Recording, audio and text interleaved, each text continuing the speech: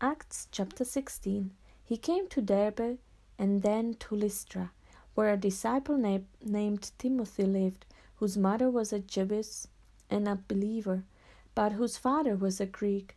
The brothers at Lystra and Iconium spoke well of him.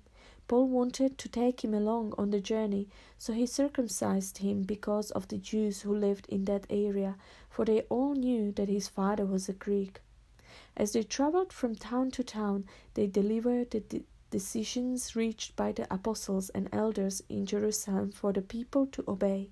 So the churches were strengthened in the faith and grew daily in numbers. Paul and his companions traveled throughout the region of Phrygia and Galatia, having been kept by the Holy Spirit from preaching the word in the province of Asia. When they came to the border of Mysia, they tried to enter Bithynia, but the Spirit of Jesus would not allow them to. So they passed by Mysia and went down to Troas.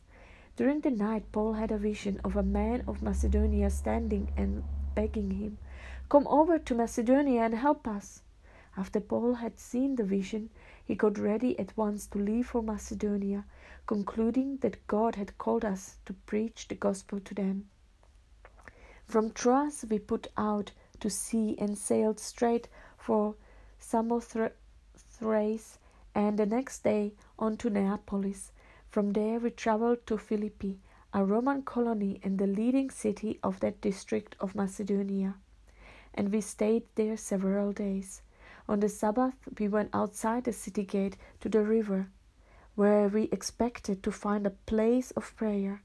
We sat down and began to speak to the women who had gathered there. One of those listening was a woman named Lydia, a dealer in purple cloth from the city of Thyatira, who was a worshipper of God. The Lord opened her heart to respond to Paul's message. When she and the members of her household were baptized, she invited us to her home. "If you consider me a believer in the Lord," she said, "come and stay at my house." And she persuaded us. Once, when we were going to the place of prayer, we were met by a slave girl who had a spirit by which she predicted the future. She earned a great deal of money for her owners by fortune-telling. This girl followed Paul and the rest of us, shouting, "These men are servants of the Most High God, who are telling you the way to be saved." She kept this up for many days. Finally, Paul became so troubled that he turned round and said to the spirit, "In the name of Jesus Christ, I command you to come out of her." At that moment, the spirit left her. When the owners of the slave girl realized that their hope of making money was gone, they seized Paul and Silas and dragged them into the marketplace to face the authorities. They brought them before the magistrates and said, "These men are Jews and are throwing our city into an uproar by advocating customs unlawful for us Romans to accept or practice." The crowd joined in the attack against Paul and Silas, and the magistrates ordered them to be stripped and beaten. After they had been severely flogged, they were thrown into prison, and the jailer was commanded to guard them carefully. Upon receiving such orders, he put them in the inner cell and fastened their feet in the stocks. About midnight, Paul and Silas were praying and singing hymns to God, and the other prisoners were listening to them. Suddenly, there was such a violent earthquake that the foundations of the prison were shaken. At once, all the prison doors flew open, and everybody's chains came loose. The jailer woke up, and when he saw the prison doors open, he drew his sword and was about to kill himself because he thought the prisoners had escaped. But Paul shouted, "Don't harm yourself! We are all here!" The jailer called for lights, rushed in, and fell trembling before Paul and Silas. He then brought them out and asked, "Sirs, what must I do to be saved?" They replied, "Believe in the Lord Jesus, and you will be saved, you and your household." Then they spoke the word of the Lord to him and to all the others in his house. At that hour of the night the jailer took them and washed their wounds. Then immediately he and all his family were baptized. The jailer brought them into his house and set a meal before them. He was filled with joy because he had come to believe in God, he and his whole family. When it was daylight, the magistrates sent their officers to the jailer with the order, "Release those men." The jailer told Paul, "The magistrates have ordered that you and Silas be released. Now you can leave. Go in peace." But Paul said to the officers, "They beat us publicly without a trial, even though we are Roman citizens, and threw us into prison. And now, do they want to get rid of us quietly? No. Let them come themselves and escort us out." The officers reported this to the magistrates, and when they heard that Paul and Silas were Roman citizens, they were alarmed.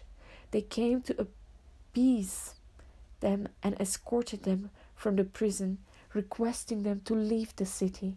After Paul and Silas came out of the prison, they went to Lydia's house, where they met with the brothers and encouraged them. Then they left. Acts chapter 17. When they had passed through Amphipolis and Apollonia, they came to Thessalonica, where there was a Jewish synagogue. As his custom was, Paul went into the synagogue, and on 3 Sabbath days he reasoned with them from the Scriptures, explaining and proving that the Christ had to suffer and rise from the dead. "This Jesus I am proclaiming to you is the Christ," he said. Some of the Jews were persuaded and joined Paul and Silas, as did a large number of God-fearing Greeks and not a few prominent women. But the Jews were jealous, so they rounded up some bad characters from the marketplace, formed a mob, and started a riot in the city. They rushed to Jason's house in search of Paul and Silas in order to bring them out to the crowd. But when they did not find them, they dragged Jason and some other brothers before the city officials, shouting, "These men who have caused trouble all over the world have now come here, and Jason has welcomed them into his house. They are all defying Caesar's decrees, saying that there is another king, one called Jesus." When they heard this, the crowd and the city officials were thrown into turmoil. Then they put Jason and the others on bail and let them go. As soon as it was night, the brothers sent Paul and Silas away to Berea. On arriving there, they went to the Jewish synagogue.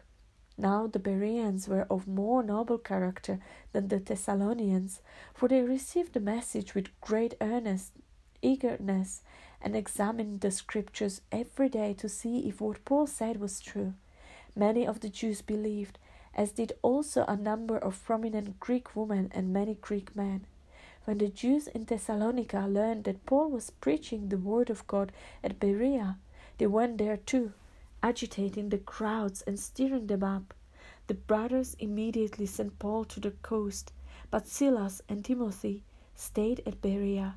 The man who escorted Paul brought him to Athens, and then left with instructions for Silas and Timothy to join him as soon as possible. While Paul was waiting for them in Athens, he was greatly distressed to see that the city was full of idols. So he reasoned in a synagogue with the Jews and the God-fearing Greeks, as well as in the marketplace day by day with those who happened to be there. A group of Epicurean and Stoic philosophers began to dispute with him.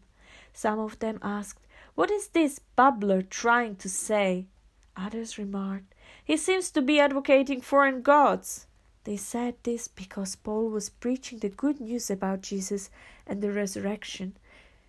Then they took him and brought him to a meeting of the Areopagus, where they said to him, "May we know what this new teaching is that you are presenting? You are bringing some strange ideas to our ears, and we want to know what they mean." All the The Athenians and the foreigners who lived there spent their time doing nothing but talking about and listening to the latest ideas. Paul then stood up in the meeting of the Areopagus and said, "Men of Athens, I see that in every way you are very religious. For as I walked around and looked carefully at your objects of worship, I even found an altar with this inscription, 'To an unknown God.'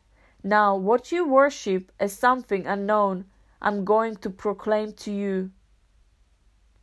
The God who made the world and everything in it is the Lord of heaven and earth, and does not live in temples built by hands. And he is not served by human hands, as if he needed anything, because he himself gives all men life and breath and everything else. From one man he made every nation of men, that they should inhabit the whole earth, and he determined the times set for them, and the exact places where they should live. God did this so that man would seek him and perhaps reach out for him and find him, though he is not far from each one of us. For in him we live and move and have our being. As some of your own poets have said, we are his offspring. Therefore, since we are God's offspring, we should not think that the divine being is like gold or silver or stone, an image made by man's design and skill. In the past, God overlooked such ignorance, but now he commands all people everywhere to repent, for he has set a day when he will judge the world with justice by the man he has appointed. He has given proof of this to all men by raising him from the dead. When they heard about the resurrection of the dead, some of them sneered, but others said, "We want to hear you again on this subject." At that, Paul left the council. A few men became followers of Paul and believed. Among them was Dionysius, a member of the Areopagus, also a woman named Damaris, and a number of others. Acts chapter 18. After this, Paul left Athens and went to Corinth. There he met a Jew named Aquila, a native of Pontus, who had recently come from Italy with his wife Priscilla, because Claudius had ordered all the Jews to leave Rome. Paul went to see them, and because he was a tent maker, as they were, he stayed and worked with them. Every Sabbath he reasoned in the synagogue, trying to persuade Jews and Greeks. When Silas and Timothy came from Macedonia, Paul devoted himself exclusively to preaching, testifying to the Jews that Jesus was the Christ. But when the Jews opposed Paul and became abusive, he shook out his clothes in protest and said to them, "Your blood be on your own heads. I am clear of my responsibility. From now on I will go to the Gentiles." Then Paul left the synagogue and went next door to the house of Titius Justus, a worshipper of God. Crispus, the synagogue ruler, and his entire household believed in the Lord, and many of the Corinthians who heard him believed and were baptized. One night the Lord spoke to Paul in a vision. "Do not be afraid. Keep on speaking. Do not be silent, for I am with you, and no one is going to attack and harm you, because I have many people in this city." So Paul stayed for a year and a half, teaching them the word of God. While Gallio was proconsul of Achaia, the Jews made a united attack on Paul and brought him into court. "This man," they charged, "is persuading the people to worship God in ways contrary to the law."